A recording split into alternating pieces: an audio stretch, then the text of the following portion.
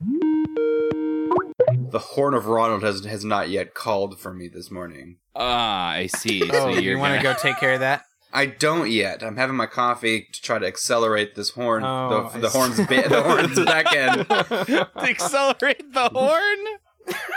The beckon to beckon me to the chamber, to the awful room where Ronald waits. Let me tell you about my family.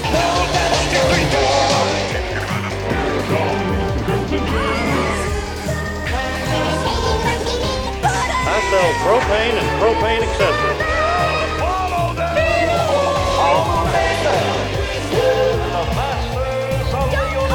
Welcome, fight Mondragor. You guys are listening to Saturday Morning Tuesdays. It's an animated podcast about very real cartoons. I'm Rory. I'm Andy. And I'm Austin. We're here watching King of the Hill. We're here. It's a very funny story. We answered a reply on Craigslist last week, and we're coming to you live from the highest peak in Wisconsin, where we have taken a job as milkmaids. We're milkmaids in a Wisconsin milk bar. Yeah. So we're just gonna pour a big glass of milk this week because we are talking about King of the Hill and serving milk to the Wisconsinites after a long day of work. Now, I was surprised that the Dutch dress and pigtails was part of the job, but now that we're sort of in it and doing it, like, it's not bad. I kind of get it. No, it's got a good weight to it. It holds you down, but it's breathable. Especially when you're hunched under that cow, and you're ready to sort of bring out the white juice. Steal her milk. Wait, are we doing this? Are we stealing the milk? I mean, I don't think the cow is given proper informed consent. No, Okay. probably not. Yeah, that's fair. You know, the ethics of sort of the cow's willingness to surrender the milk is something. Surrender it? That's not spoken of enough. Well, you know, we've got this milk bar, and I did a quick Google for what the highest peak in Wisconsin is that we're totally on, and I didn't need to Google it, but it's called Tim's Hill. Tim's Hill, Tim's Big Hill, Mount Tim.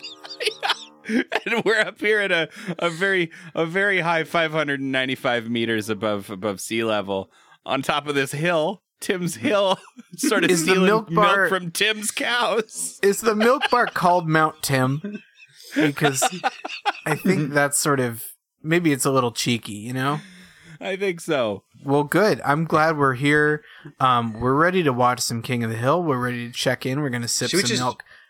Should we just jump right into it? Should we just dump the milk out and go right to talking about cartoons? No, we don't want to dump the milk out. We need to make sure that everyone listening has a nice frothy white cup and that they got that mustache and that they, you know, like that very good commercial. Do you guys remember that one?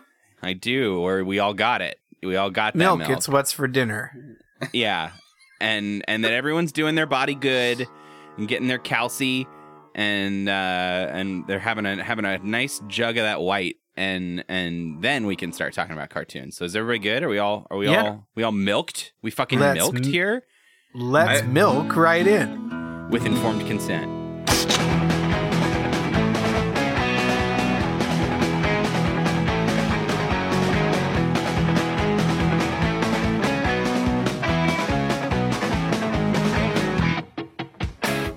Well, listen up, fellow milkmaids and milk drinkers. In the bar here, I'll have you know, I do have a dairy allergy, and I thought it was fine at first. We're not allowed to talk about that here. Well, it's becoming harder and harder to ignore. There are no dairy allergies on Tim's Hill. Well, I'm breaking out into a type of hives. It's just a chubby red boy. You know, who hasn't had enough milk. Uncomfortable child. I'm pretty sure more milk is going to hurt me deeply. But if you insist, I'll pound another glug of the good stuff and look at King of the Hill, Season 4, Episode 5, Aisle 8A. And here's the blurb for this King of the Hill episode that we watched. I think we should call it this week. I think we should call it the glass of milk. Here's the milk.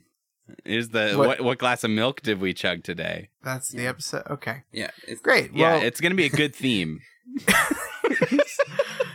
all right. Here's our milk. Con and Min go to Hawaii for Con's job and asks Hank to take care of Connie, who is excited that she will be staying with Bobby, but starts to become emotionally sensitive and mean-spirited when she gets her first period, leaving an extremely uncomfortable Hank to both deal with the unstable Connie and have to explain the birds and the bees to a clueless Bobby. Wow, that was one sentence and not very grammatically correct and not necessarily fully factually correct. Thanks, Wikipedia. Yeah, also a lot of editorializing sort of for the contents of the episode in there. Yeah. Because I think part of why I picked it was, on one hand, it's a rehash of an episode we watched last week, which is why I was a little more apprehensive. Because it's kind of Bobby and Connie kind of dealing with Bobby, not knowing how to handle feelings. Right. On the and other at the hand, same time, it's also the other episode we watched last week of Hank having to deal with Body the problems. unmentionable body problems and communicating with women. Yeah, 100%. But what I love, so I picked this one for two main reasons. The first one is that this is a super rote sitcom topic, Yep. Sure. and I thought King of the Hill handles it with so much more grace and poignancy than any other show I've seen. That I'm sure there have been others that have come at it from a different angle. I'm not going to say it's the only show that's ever done period's good, but of every sitcom I've seen, it's kind of the same old Dog and Pony show every time. Right. Sure. Well, And I the other way, just to finish the thing out really quick, Andy, I'm sorry. The other reason I picked it was just because this is one of the highest rated episodes. It's almost everybody's. It's kind of a unanimous favorite, top 3. Wow. Yeah. That's interesting. I don't know that I would have guessed that. I wouldn't have watching it. either, but I kind of, when you're dealing with a show with, as we talked about, just an incredible backlog of episodes, it felt fair to give a couple shout outs to the ones people, love. Yeah. Mm-hmm. Totally. What I would say is that I liked, so obviously to restate it in case you sort of your mind was glazed over when Austin read the blurb. That happens a lot. It's the milk. You remember he read the milk. The milk when Austin poured the milk. When Austin served you that big frothy mug of Cow's Delight. You're a criminal. Well, Connie gets her first period in this episode, and what I liked is that it didn't. I feel like a lot of other shows would probably sort of tonight on a very special episode of Blossom about it. This was just the plot of the episode. It wasn't. Sure. It gave periods the same weight as other important things that happen to people, which is to say that it's a thing that happens to fucking every woman on the planet. So we shouldn't treat it like it's some horrifying big thing. But it's funny to watch Hank think it's a horrifying big thing. Right. But I don't get the sense that the episode is oh my God. It's just this is more shit that happens to people. You know? Hank deals it with a couple different angles because he on one angle he just has the I don't have a daughter, but now I'm charged with caring for one who's going through something that I'm not prepared for, and his kind of general body phobias. Right. Because he treats her with nothing but civility and and care the whole episode. Yeah. So the show kind of, it's a classic plot for a father and a daughter. And since Hank doesn't have a daughter, and Luann is older, the show kind of jumps through a few hoops in order to get the situation set up. The situation comedy. Oh. Is that what sitcom stands for? What? Oh my God. Pass me another milk. I need another milk to think about this kind of thing. Oh my God. Oh my God. Okay. Milk me up, Daddy. I'm allergic to that milk too. Load me up with another creamy good boy. Andy's become the Rory.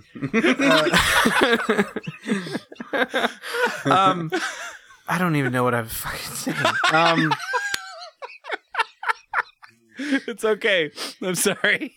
I'm not really though. We drink other animals' breast milk. So I think what we should talk about is the there's an A, B, and C plot kind of happening here. So A plot, I would say A plot is Hank and Connie. because it gets the most weight.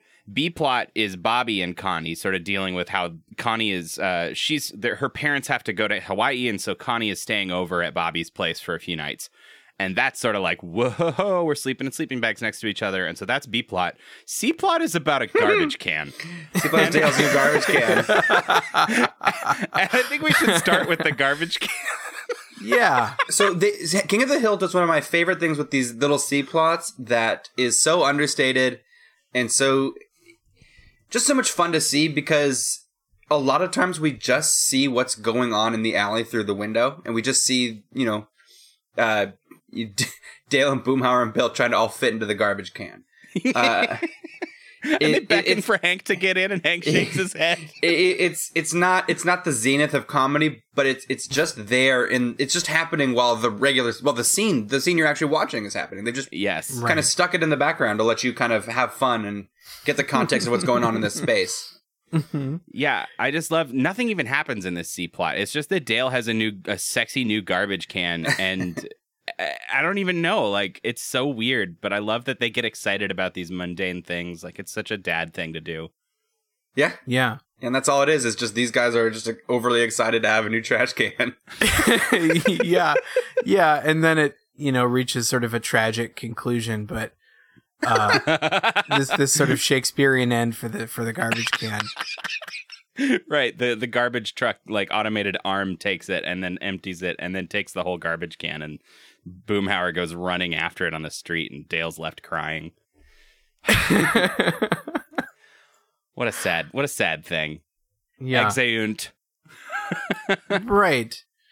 But then the primary two threads here is with Khan and Min going to Hawaii for Khan's big. He's doing a big speech, and he's very happy to be giving a 5-minute speech. And most peasants only get to give a 3-minute speech.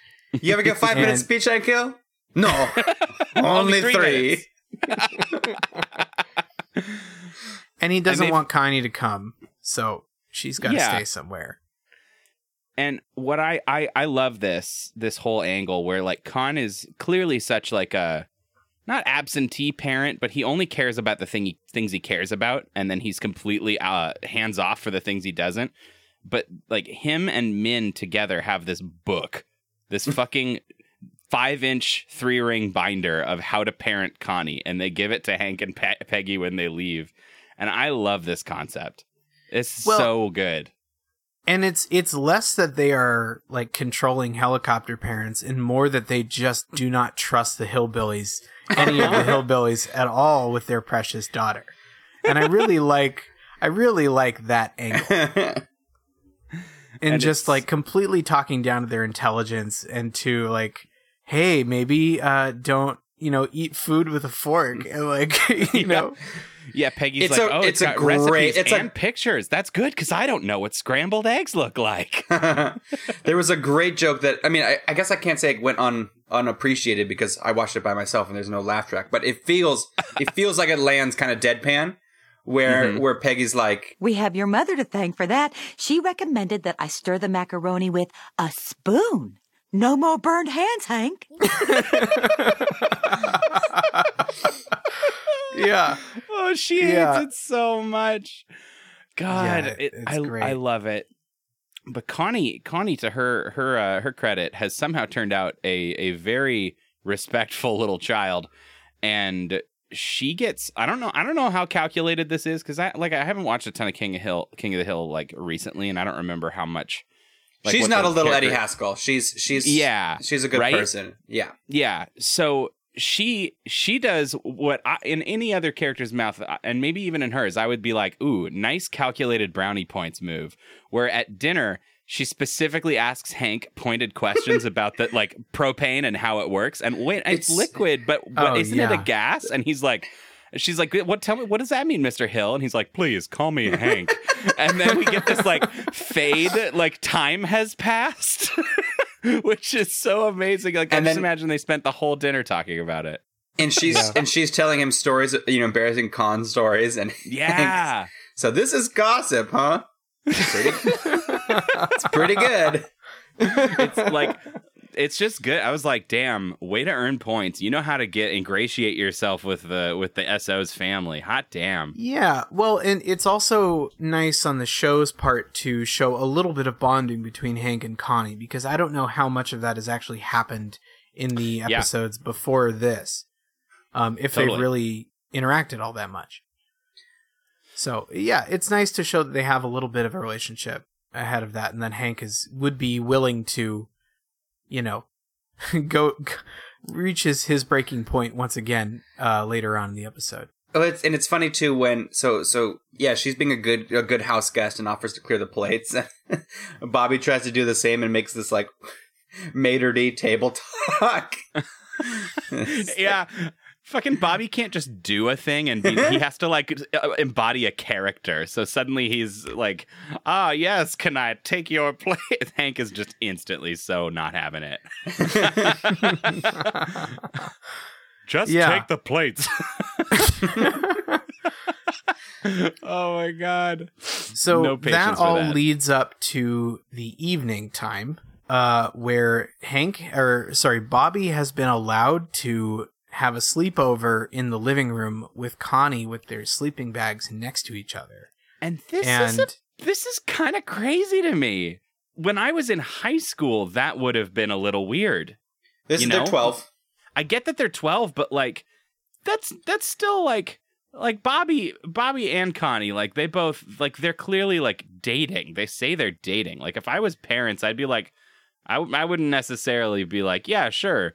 Just go put your stuff right next to each other and sleep and have a sleepover. We'll do it for multiple nights in a row. I'd be like, I mean, we're dealing with that liminal time when obviously the appropriateness changes, and that comes up in the episode. But 12's not that different from 10. If two 10-year-olds tell you they're dating, you're like, yeah, okay. Right. Also, I don't know if to them it's Bobby too, and I don't know if Bobby would really strike them as the sort of Lothario they'd have to worry about. Right. At least for the time being. It's Bobby. But while they're laying there, there's kind of a low-key, like, I don't know, sexual invitation for a moment, or an invitation to canoodle. Bobby was trying to be flirty and it backfired by working. Yeah. Yeah, he's like, are you scared? Because it's all dark. And she's like, no. Well, I mean, I could be a little scared. And he's so fucking terrified. Yeah, he freezes up big time. Oh, no. He is not prepared. Oh, God damn. Next day, he's like talking to Joseph, and Joseph is like, I don't know. He asks what happened, and Bobby's like, "Are your like, lips tired?" It's like, "Are your lips A gentleman does not kiss and tell." You chickened out. Yes, sir, I did.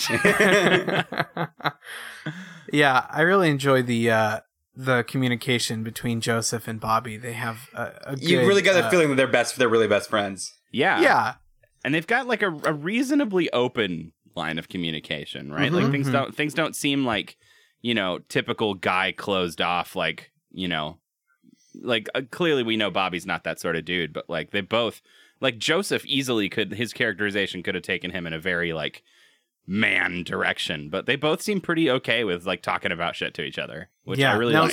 Speaking of open communication, there is a moment where Bobby, once he realizes that he's going to get to share an evening with Connie, he realizes he's going to be in his pajamas next to her, and he needs to look sharp.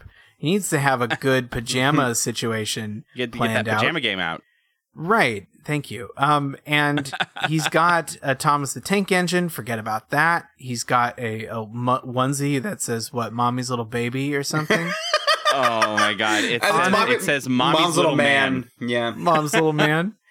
And then he's got a good one, a Ninja Turtles pajama top. So he's like, yeah, there's a good one. But he does get some advice from Boomhauer, who is currently, indisposed. In the throes of passion. In the throes of passion, he comes to the door with just a towel, and he's like, dang old man, I got a woman over right now. And Bobby's asking some questions. Like, what do you wear when you have a woman over? And it's Boomhauer funny tries to tell him to wear silk. He gets that Boomhauer is a ladies' man, but he doesn't really get the implications of that. And I think that's a fun little...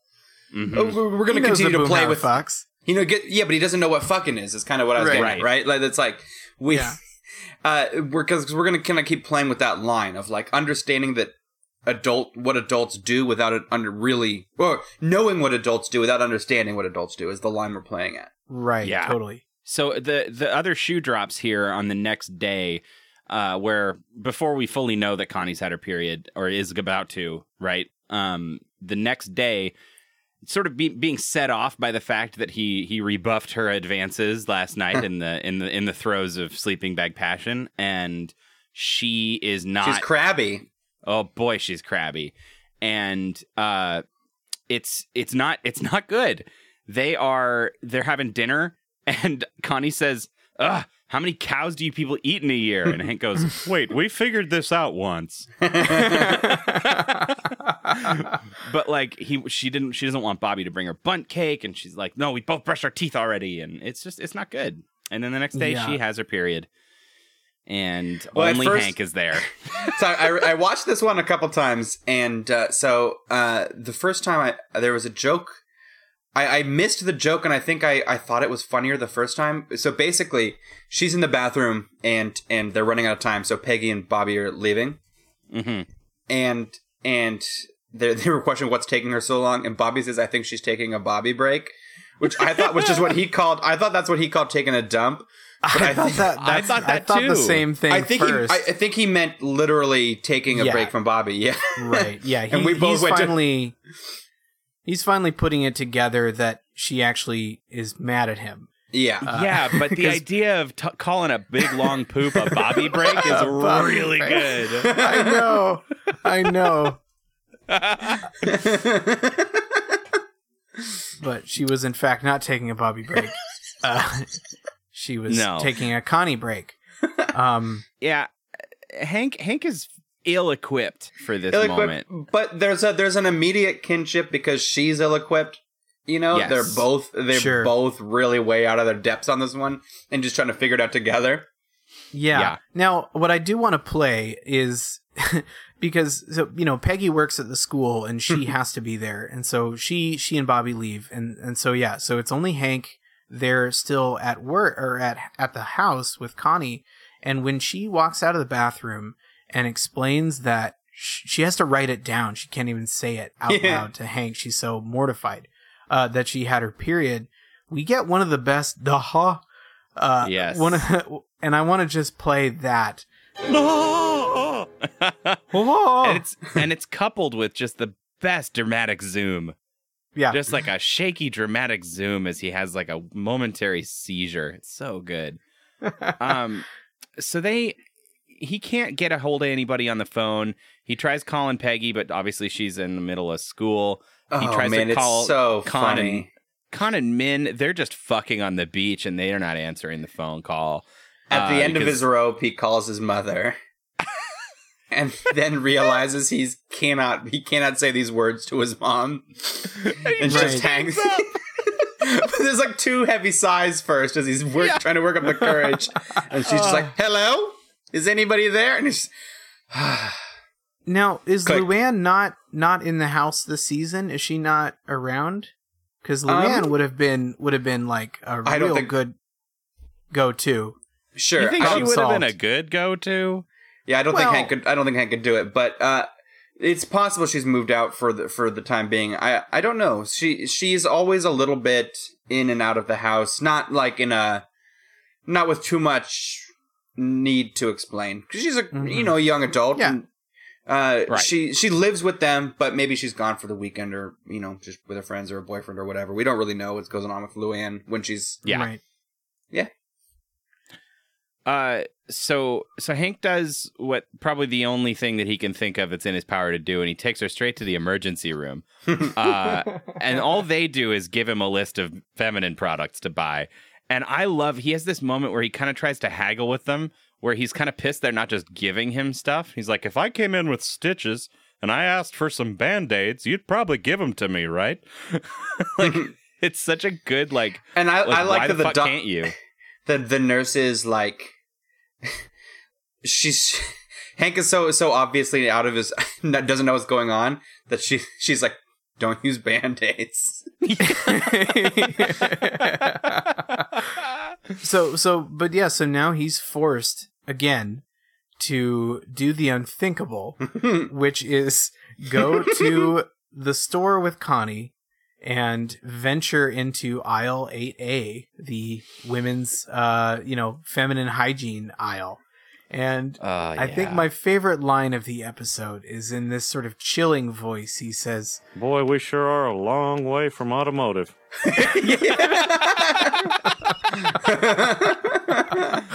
Oh, he's never gone this far. He's ventured into the heart of darkness. Mr. Here. Frodo, if we take one more step, it'll be the farthest away from home I've ever been. Yeah.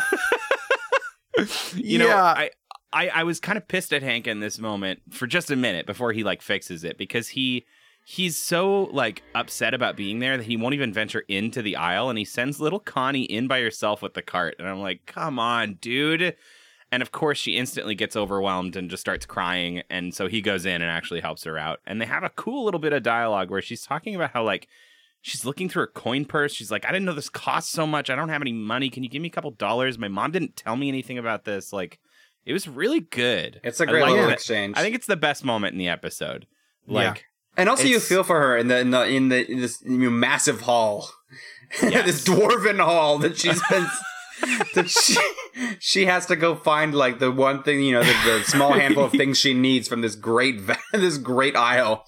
Yeah, I know. And with just no other female role models around who can help her in this time of need. Mm-hmm. All we have is Hank, the most Hank he can be.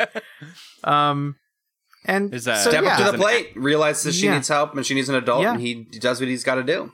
Yeah, he does. He does. Mm-hmm. Peggy finally get a hold of Peggy, and she comes tearing ass back to the house. Right. Yeah, I'm not sure. We don't know what kind of lie Hank told. Well, because they get the stuff, they go home, and then suddenly she says, "Great, now how do I change these out?" And in that moment, he has finally given up and will not go that far, and so has apparently made up some kind of horrible lie about the family emergency about something. Bobby, yeah, something, because Peggy gets home like a mad woman and runs in, and so she suddenly goes into disaster mode, and she's like, "Oh my Lord! Oh, poor Connie." Poor Connie? Poor me, I had to learn about megalabsorbency. You went down aisle 8A? We have been married for 20 years, and I can't get you past aisle 5. I wasn't joyriding, Peggy. It was a medical emergency. Well, why didn't you call me sooner? I tried calling you. I tried calling Min and Con. I even hung up on my own mother. And she's such a nice woman. Well, Hank, you did your best, but I'm in charge now. You keep trying Min and Con. I'll talk to Connie, and then I'll talk to Bobby. I don't think Bobby should know about this. It's bad enough that I know about this. Do you want to be in charge, Hank? No. Before we forget, Hank also, when he takes Connie to the hospital, he wraps her in a thick yellow blanket. Just like this like horrible secret. This like plague victim that oh God.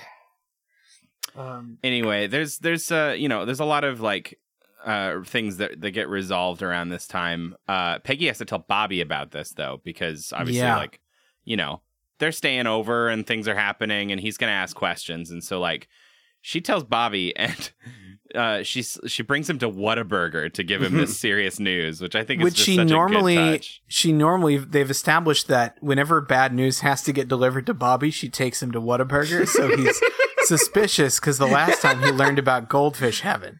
And now he's not sure where Ladybird is, so he's worried that Ladybird, their dog, died. Ladybird is fine.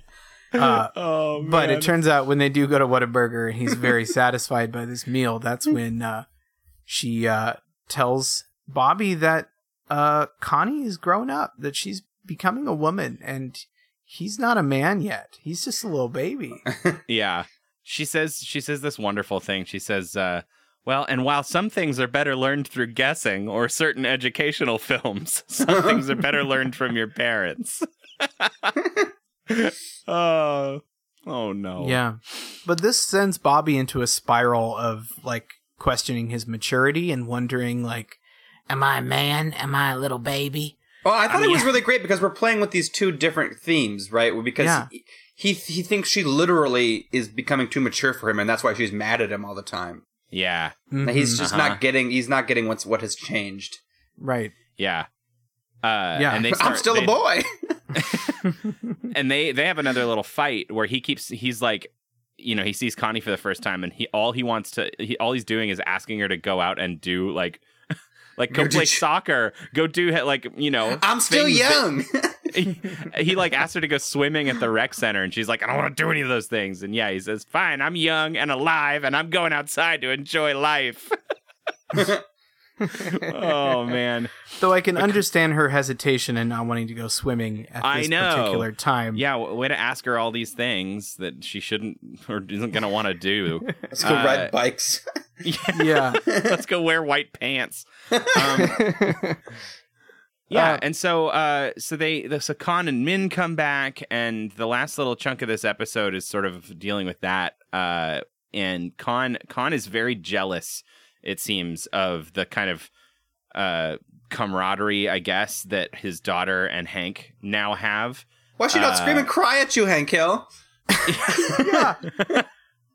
And I like that a lot. Like Khan is basically just like Hank, in that he has no desire to know about any of this stuff, but he's also kind of upset that he wasn't the one that like was helping, you know, and that that she's still pissed at him, you know, or annoyed with him, but that Hank is such a, you know, a nice guy because he was there for her at the time. Now, a subtle thing that they don't really bring up, but I think is interesting, is that Khan was so focused on his career for the first half of this episode and giving his big speech. And we see him in Hawaii about to, like, he starts to give his big speech. And halfway through the first sentence, Min finds out about Connie's period and writes down on a piece of paper and shows him, gives him the piece of paper in the middle of his speech. And then the next thing, they're on a plane home. And they run. We don't mid-speech. hear anything else about the job. He's not lamenting what he could have gotten, or we don't find out if he missed out on this opportunity. It just his priorities have now totally shifted. Mm-hmm. And I think that's really interesting. You think about he does really care about his daughter. You know, he gave up all of that stuff without a second thought. Yeah. I mean, that's the thing, is that he's not a bad father, and neither of them are bad parents. They're you know, a pretty accurate representation of like a traditional Asian family, right? Just like he's very goal oriented. Mm-hmm. Yeah, and he's got you know, high expectations, but when it really comes down to it, like, you know, he's just excited that she is okay. You know, you can tell that at the end. Well, you know, and you see it over here too, like. People do care. They're stuck in an arms race nobody really wants to be a part of. Nobody wants to send their kid to school for 14 hours a day. No. But everybody else is doing it. You're like, I have to. I can't just, my kid can't get a quarter of the education everybody else is getting. Yeah. But so Connie finally has a discussion with her mother, which, you know, gives her sort of most of what she needed to hear. It's really good. I love that exchange. Yeah. Yeah. Because Connie's doesn't see any upside to this, and Min's like, Connie, you feel things more now. Make sad movies truly excellent. You watch Titanic on the right day, it blow you away. And you get intuition. And I get to have babies. Whoa, slow down, Khan Jr. I tell you now what my mother told me. Pusai motakun ban ma, long time Bobby Hill dui. Mom, you don't know Bobby. He's not like all the other boys. All men are the same. But now you are different. And you must act different, like an adult. Except at movie theater, where you child and your father and I, students. And then in the denouement of the episode, we get a cool little exchange where Connie is now telling Bobby, like, my mom says we're not supposed to hang out anymore. That now that I'm a woman, men only want one thing from me. Just a horrible thing Bobby to tell a would love child, to but know then what also that was like, is. did you say what it was? Yeah, because I am Nobody's telling me shit. Yeah, and the other thing that I like at the end is that like Bobby and Connie have a good talk, and Hank and Bobby have a brief little talk. Oh, and that Hank, one is so funny. It's really good where Hank just sort of explains to him about PMS and periods and times a month or whatever, and in the end, Hank's advice is essentially that a woman going through her period and being mad at you, it's like a tire fire. You just got to let it burn. You grab a beer and let it burn. And I was like, I don't know if that's the best, but it's very Hank. It's very Hank. I will say that. Yeah. Well, but the funny line is, as he's explaining the periods to Bobby, he's like, "So you mean Mom gets her period?" Oh, Bobby, if we're gonna get through this, you can't be asking questions like that. My bad. Oh, man.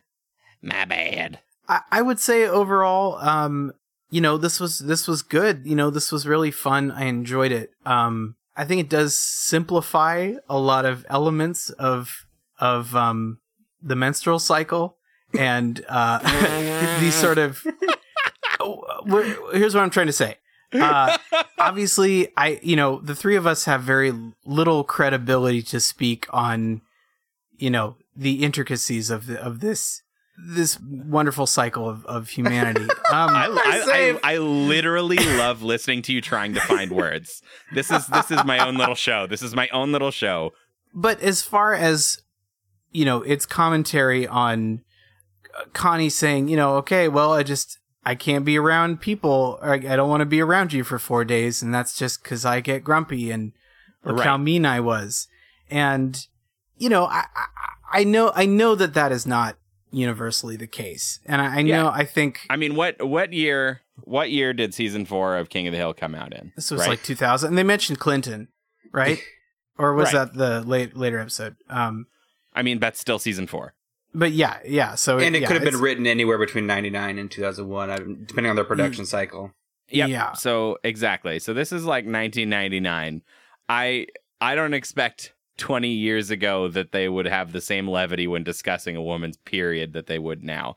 I think at the time they were trying to do a good thing, but the cheap laugh is also still there that women be PMSing, and I think they went for it. Right. Although it's there, it is there. I'm not going to give it I can't give it a 100% free pass, but I do think that, I don't know, if you're in the bones of the show, it is not handled. This is not an episode that doesn't fit the mold of the show, I guess. Mm-hmm. It isn't like the show is normally not like the show is constantly having people kind of icked out by not knowing how to handle body functions and emotions, especially Hank. Right. And that is a that the fulcrum of that is the menstrual cycle of like where body function meets emotion. And I think it's okay. I mean, the episode to me seemed to generally try to handle the topic with a lot more, like I said, care and grace than you see from a sitcom doing their period episode. I think it's worth mentioning, but I think I fully agree with where they really focused on Hank, and Hank sort of interacting with this, and less on sort of, women be bitchin'. Yeah. Uh-huh. And they let Connie, be a big part of it. Like it wasn't like they just were like, but how does Hank feel about the period? Like which they do make fun of. They also make fun of Hank being like, they do. Poor Connie. What about poor me? I had to deal with it. Like, which of course is they're totally aware of it. Austin, it's time for us to do another one of those ad reads where we get paid for our we get paid for the audience we've assembled, we've cobbled together, and then companies have come, and you know how advertising works. You don't need me to teach you. I do. Yeah, bud, load those bullets into your gun and shoot me with the power of advertising. This week we're going to be brought to you by The Deep Unfortunate. We sure are. The Deep Unfortunate is essentially the avatar of sadness. And this is just a general concept of just when things aren't turning out good. You ever feel unlucky? You ever feel like you're just having a rough time? Boy, have I. That's this sort of spiritual entity, the Deep Unfortunate. And the Deep Unfortunate has been sort of fallen on hard times because... Himself. Yeah, which is weird, and I didn't think it was possible. But our reality itself has become so depressing and upsetting that this sort of supernatural external entity of misfortune doesn't really have much to do. So we are helping to advertise for it. You can make a altar sacrifice to sort of do ill will against another person. Go outside with your shoes undone. You know, try to make it a little easier for this poor guy. Yeah. What you can do is just sit on your balls or How would I punch do that? yourself. If you don't know, you can't do it yet. You've got to wait. You gotta wait for it for it to ripen on the vine. You know. You can. I mean, you know, jam your finger in a door, and you can put a spoon in the back of your throat too far. Oh, Wow. that does sound Push- deeply unfortunate. Yeah, yeah. So please, just sort of cause yourself a little bit of extra misfortune, and do this entity a favor. Don't let Gina take any more of our jobs. What? I'm pretty sure you said Gina. Yeah, like how our funny orange friend says it. Oh, Oh, I thought we were doing an ad for him just now. Oh, yeah. That's my hot take. I think that he's the Deep Unfortunate. That's a 2019, 2019 take. Yeah.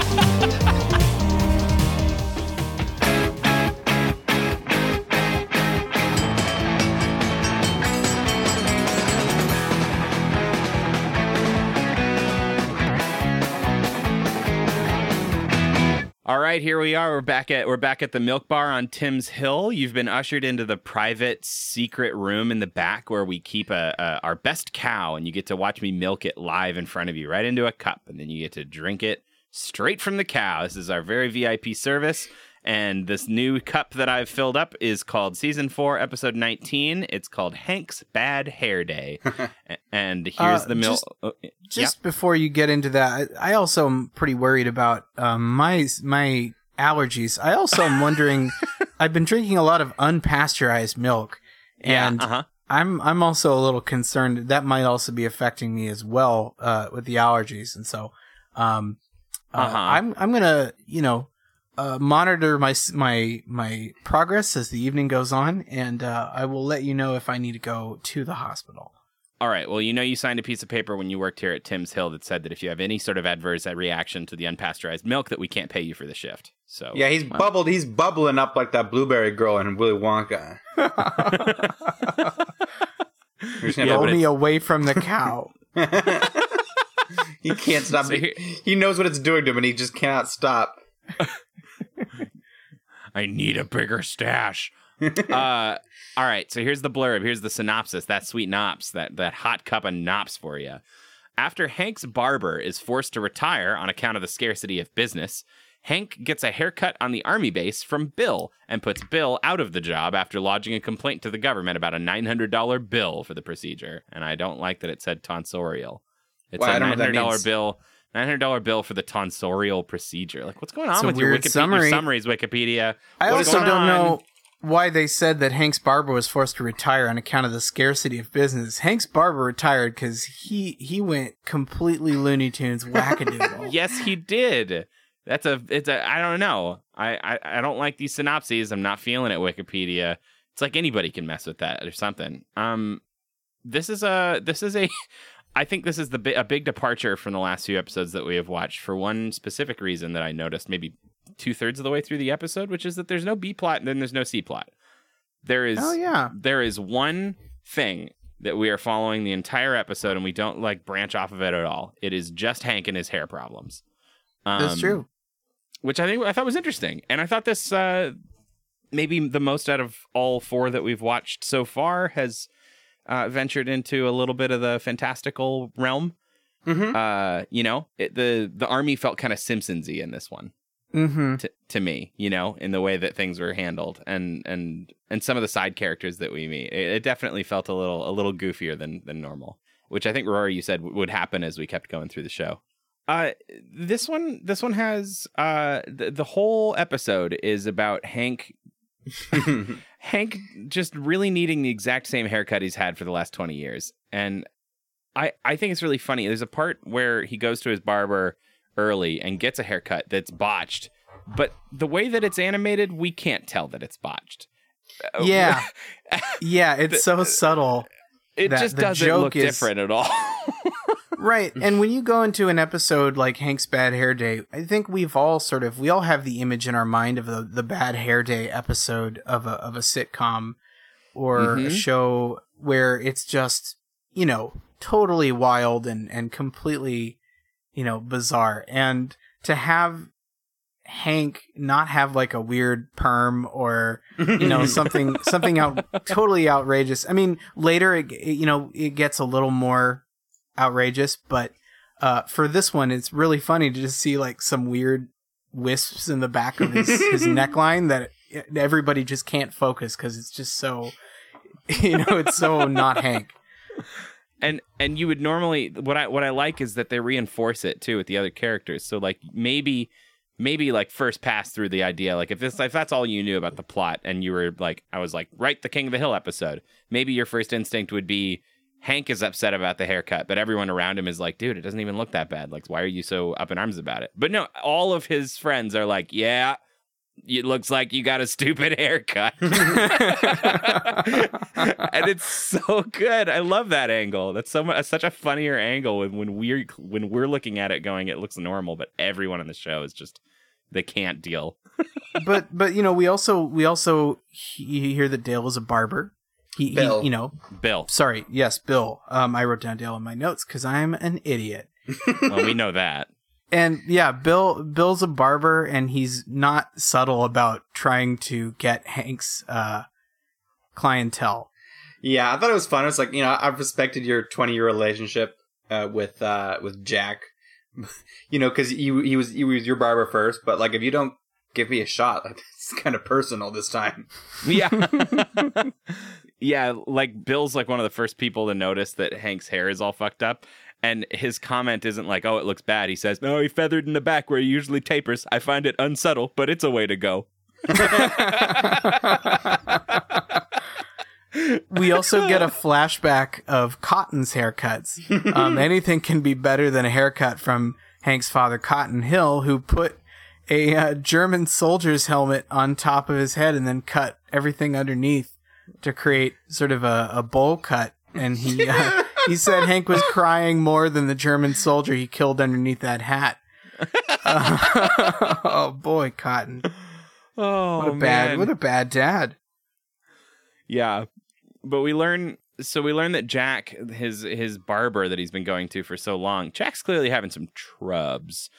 He's not acting normal, and it's losing him clients. And so Hank finally is like, okay, I need to do something about this because he's got to be in this photo. So like his main motivation is that he needs to be ready for this Christmas postcard photo for Strickland Propane, because if he doesn't look good, he won't be in it. And if he's not in it, how are his customers going to know that he wishes them a Merry Christmas?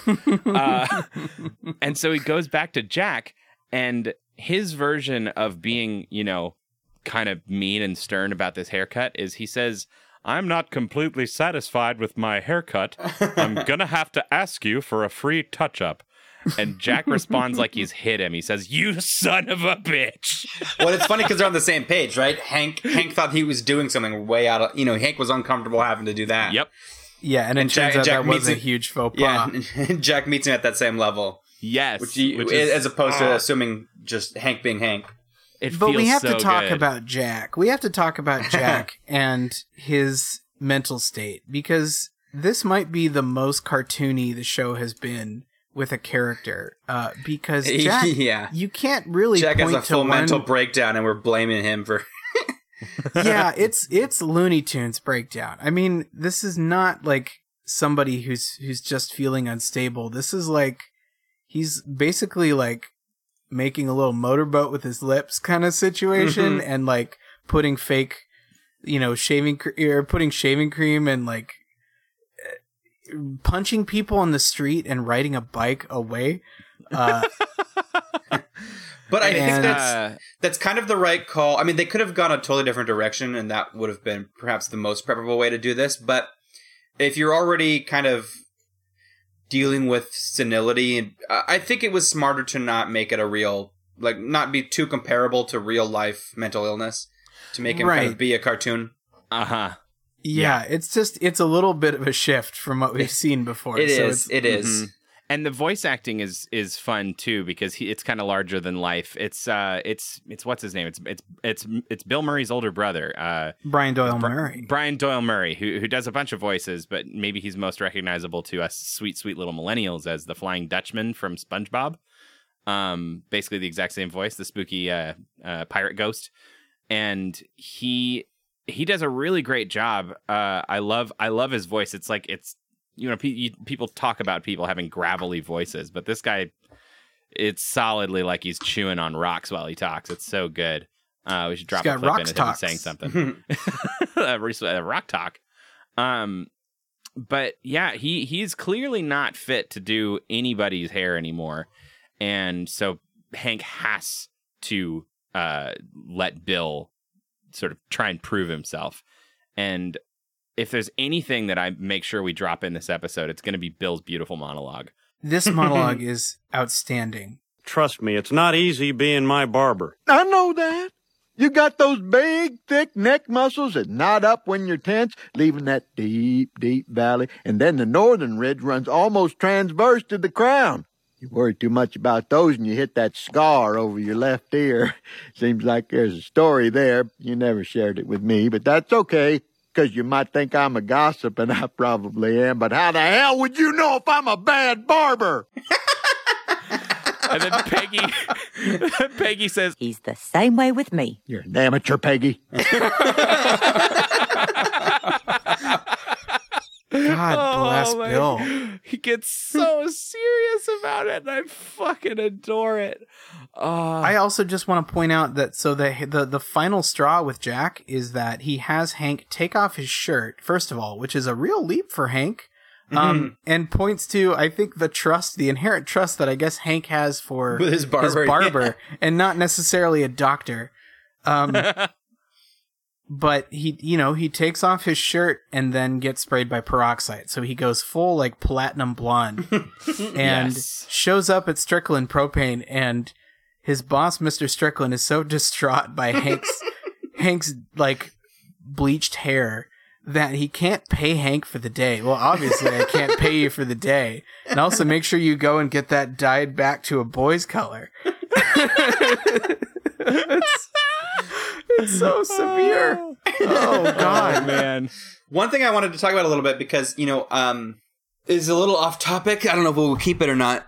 Buck Strickland and Cotton Hill, these hugely problematic, toxic masculine like monsters. Yes. And the show both does a great job not glorifying their behavior, but I still also feel like it still kind of lets them get away with saying whatever they want a little too much. Yeah. Like nobody calls him on saying, on that like get a boy's color hair. Uh-huh. yeah. So I don't know. mean, It doesn't relish what they say, but it's still for a laugh, and it's still kind of nobody on the show is taken umbrage. Right. Yes. And I will say, when you're in Texas, those people are there.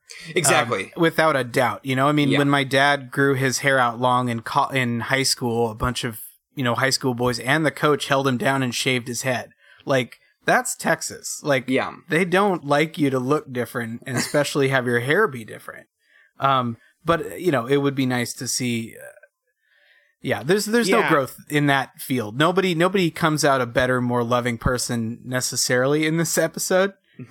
Right. But it is interesting. I mean, I don't love trying to tell like writers and creators to always sort of make sure they program in the wink so that we know, like I don't love having to also just have them assume that we aren't going to know that him saying dye your hair back to a boy's color is a comment on that behavior and not just showing it like it's a real good thing. Right. But at the same time, when you don't put a wink in there and you don't tell us how we should feel about it, two people can watch that and one person goes, ugh, God, I hate that. And the other person goes, yeah, put it back to a boy's color. And like the show doesn't really, Well, it's kind of a weird moment. In a comedy, it's especially weird because, the joke line is the joke line. So it's like, we're laughing at, but it's not necessarily, when you laugh, you're not sure if you're laughing at him or with him, because it was funny. Mm-hmm. And I don't know. Like I said, I don't have too much to say on the topic other than I'm deep. I know King of the Hill, and I don't. I know that it doesn't glorify these behaviors, but I wish it had a stronger authorial voice about who they are.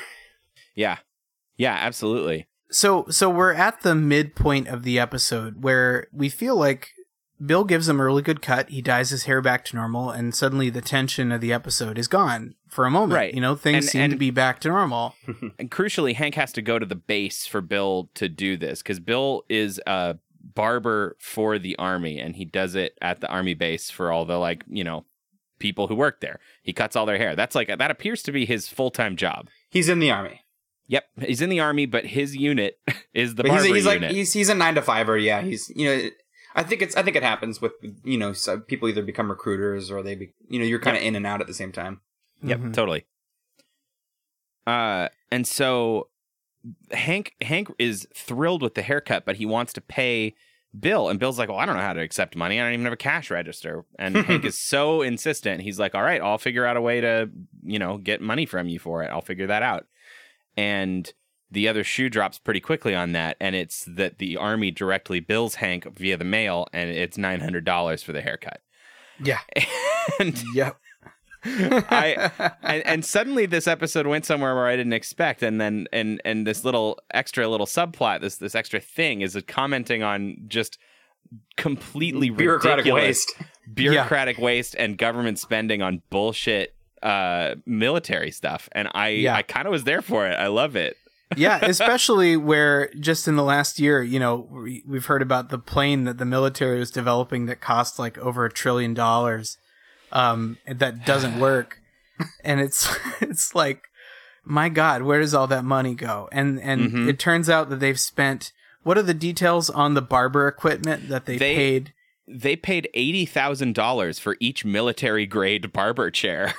and apparently France makes a better barber chair for $110,000, but it's not going to pay $110,000 for a barber chair. Well, and I think there was a decent dollop of truth in here that I cannot verify, but he's like, we pay $80,000 for the barber chairs, and then we get the spy plane for $250 million. Yeah. And there are these handshake deals where you pay a ton of money for this bullshit, like those bathrooms in Afghanistan that were costing like $100,000 to build like an outhouse. As part of this weird deal. It's like all these things that are on and off the record. It's just a fucking mess. Yeah, I mean, what's these moments in this show that maybe seem crazier and outlandish, and then the closer you get, a lot like Mike Judge's other work, Idiocracy, where it feels more and more. It's a really solid, comment. Just just made with cartoons. Mm-hmm. Right. Totally. Yeah, and later in the episode, Bill. I mean, now Hank makes it like his personal mission to not have to pay this ridiculous $900. And Bill is trying to Go ahead, Andy. Sorry. Bill is trying to raise money for the $900 by doing this garage sale, and the garage sale is just an ice crusher that has a price tag on it of $900. He has several things. But all that we see really are the ice crusher, and all Bill says when Hank asks him about it, he's like, "It only takes one." yeah, everything in his garage sale is $900. So if he just makes one sale, that's it, right there. Yeah.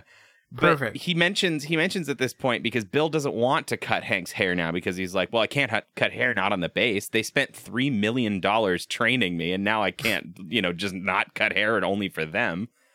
And like, that's another really fun, like, just fun little dollar amount to throw out. Like the idea that they'd spend $3 million training Bill to cut hair. I think the piece you left out. So Hank is asking Bill for another haircut in the midst of this $900 fiasco. And Bill's like, I can't. Yeah. Now that I know what it costs, that's $900 I'm stealing from the Army every time I do your hair.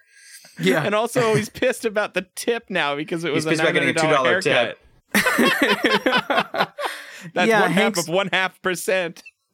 Hank also, in his frustration, says it's like giving a haircut, paying to give a haircut to Saddam Hussein, and he hates Saddam Hussein. But he loves his haircut. Yeah, it's true. Now he's gotten shaggy hair. There's been a passage of time, It's nice. It's fun.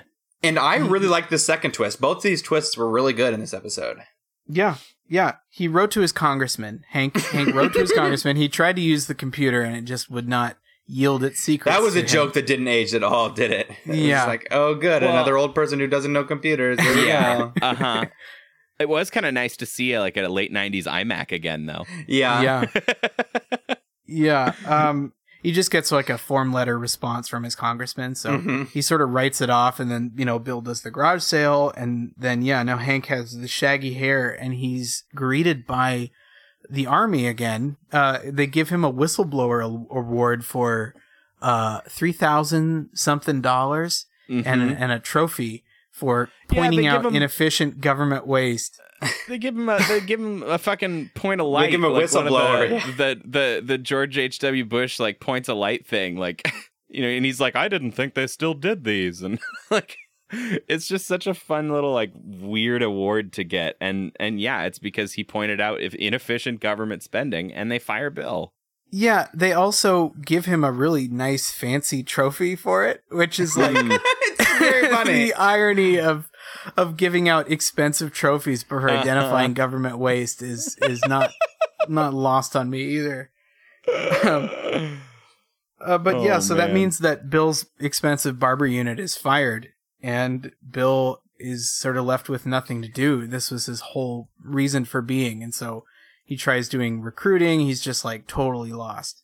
Well, There's a fun bit. Yeah. One thing we skipped over was Hank has one time in this whole mess. Peggy tried to get him to go to her salon, and Yes. he walks in, and there's just this like bumping techno, and he's inside for about all of 1.5 seconds before he just walks back out.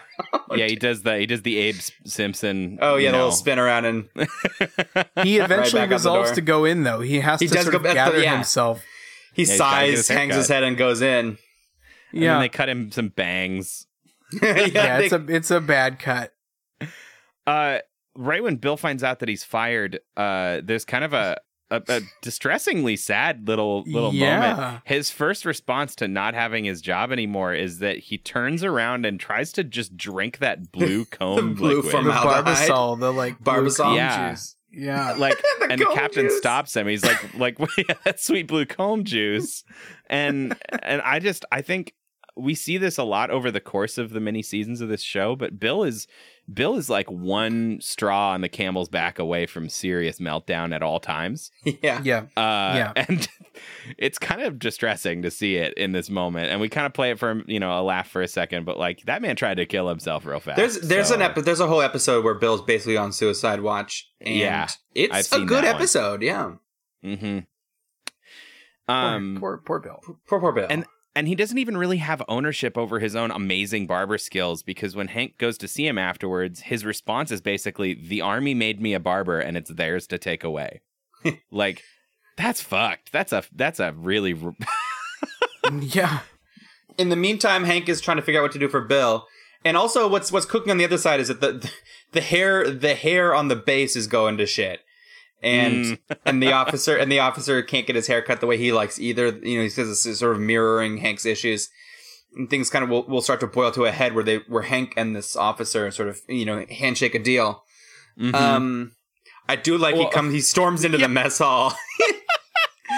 Does anybody here know anything about cutting hair? Don't answer him. It's a trick. It's fucking obviously gay soldiers. Yeah, God. sort of a dated God joke, damn it. but it was in the time of it plays in this time of Don't Ask, Don't Tell. Yeah. I think that's the and- thing is that provides a Where- pretty solid context, regardless of what the state of homophobia is outside the walls of the army. Yes. Right.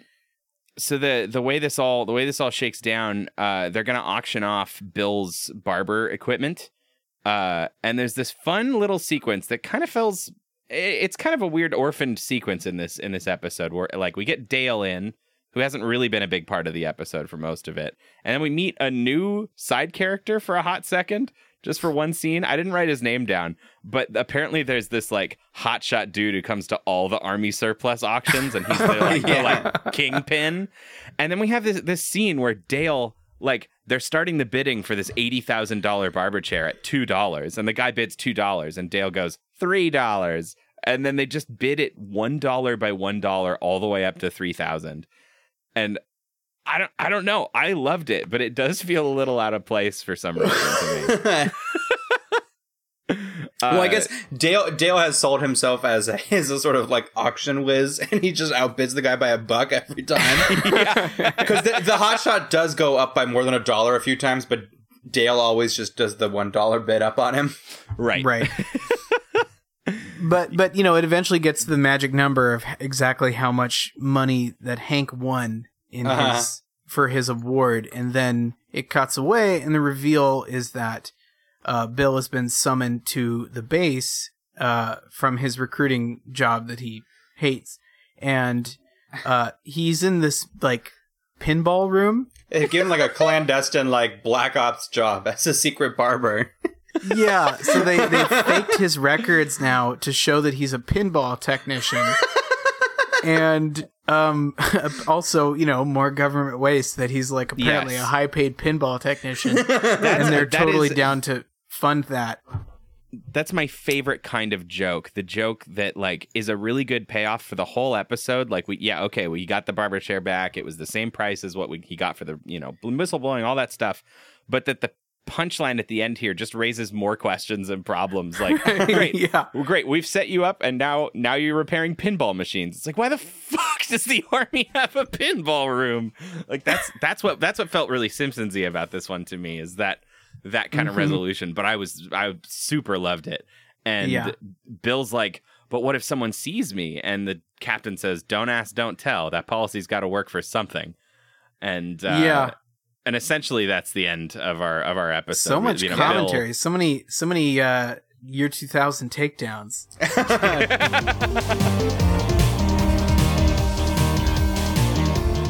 Well, my cup has officially runneth over with the milk, and it's spilled onto the counter, and there's Andy just lapping it up like a kitten. He's just a kitten in a milk store. I heard that kittens shouldn't drink milk. It's actually not good for them. Well, he won't stop. It's also not good for me. Milk is also not good for me, I'll have you know.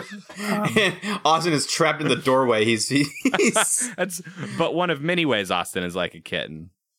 Yeah. No, I'm feeling a little better. I spent about an hour and a half in the toilet, where I belong. You just sat him right in the toilet and and you know, attempted to resolve all of my issues, and I think, you know, it's getting there, but you're making me drink more milk. Yeah, so. Celebratory glass of chocolate milk? Yeah, I'll have chocolate milk for big boys, yes. Sip it all up.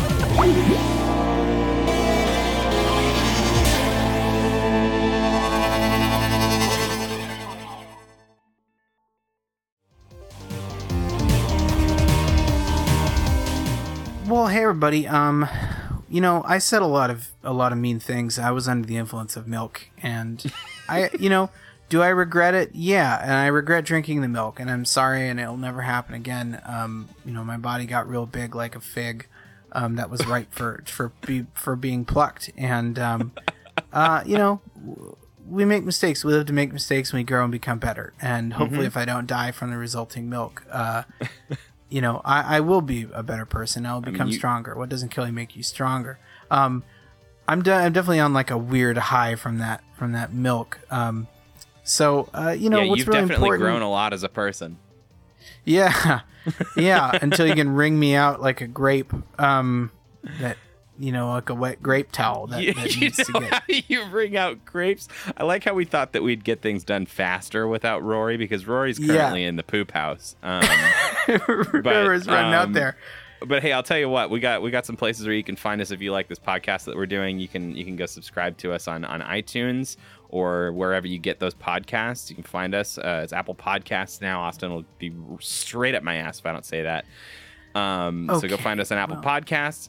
And then you should find our website at sadamtuesdays.com, and you can find us there. We're on Facebook, we're on Instagram, kind of, not really. I've been really bad about our Instagram account. And we're also on Twitter.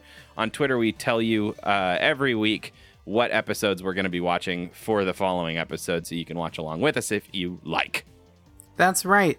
And we're really excited to be wrapping up King of the Hill next week. Another fun couple episodes we're going to get.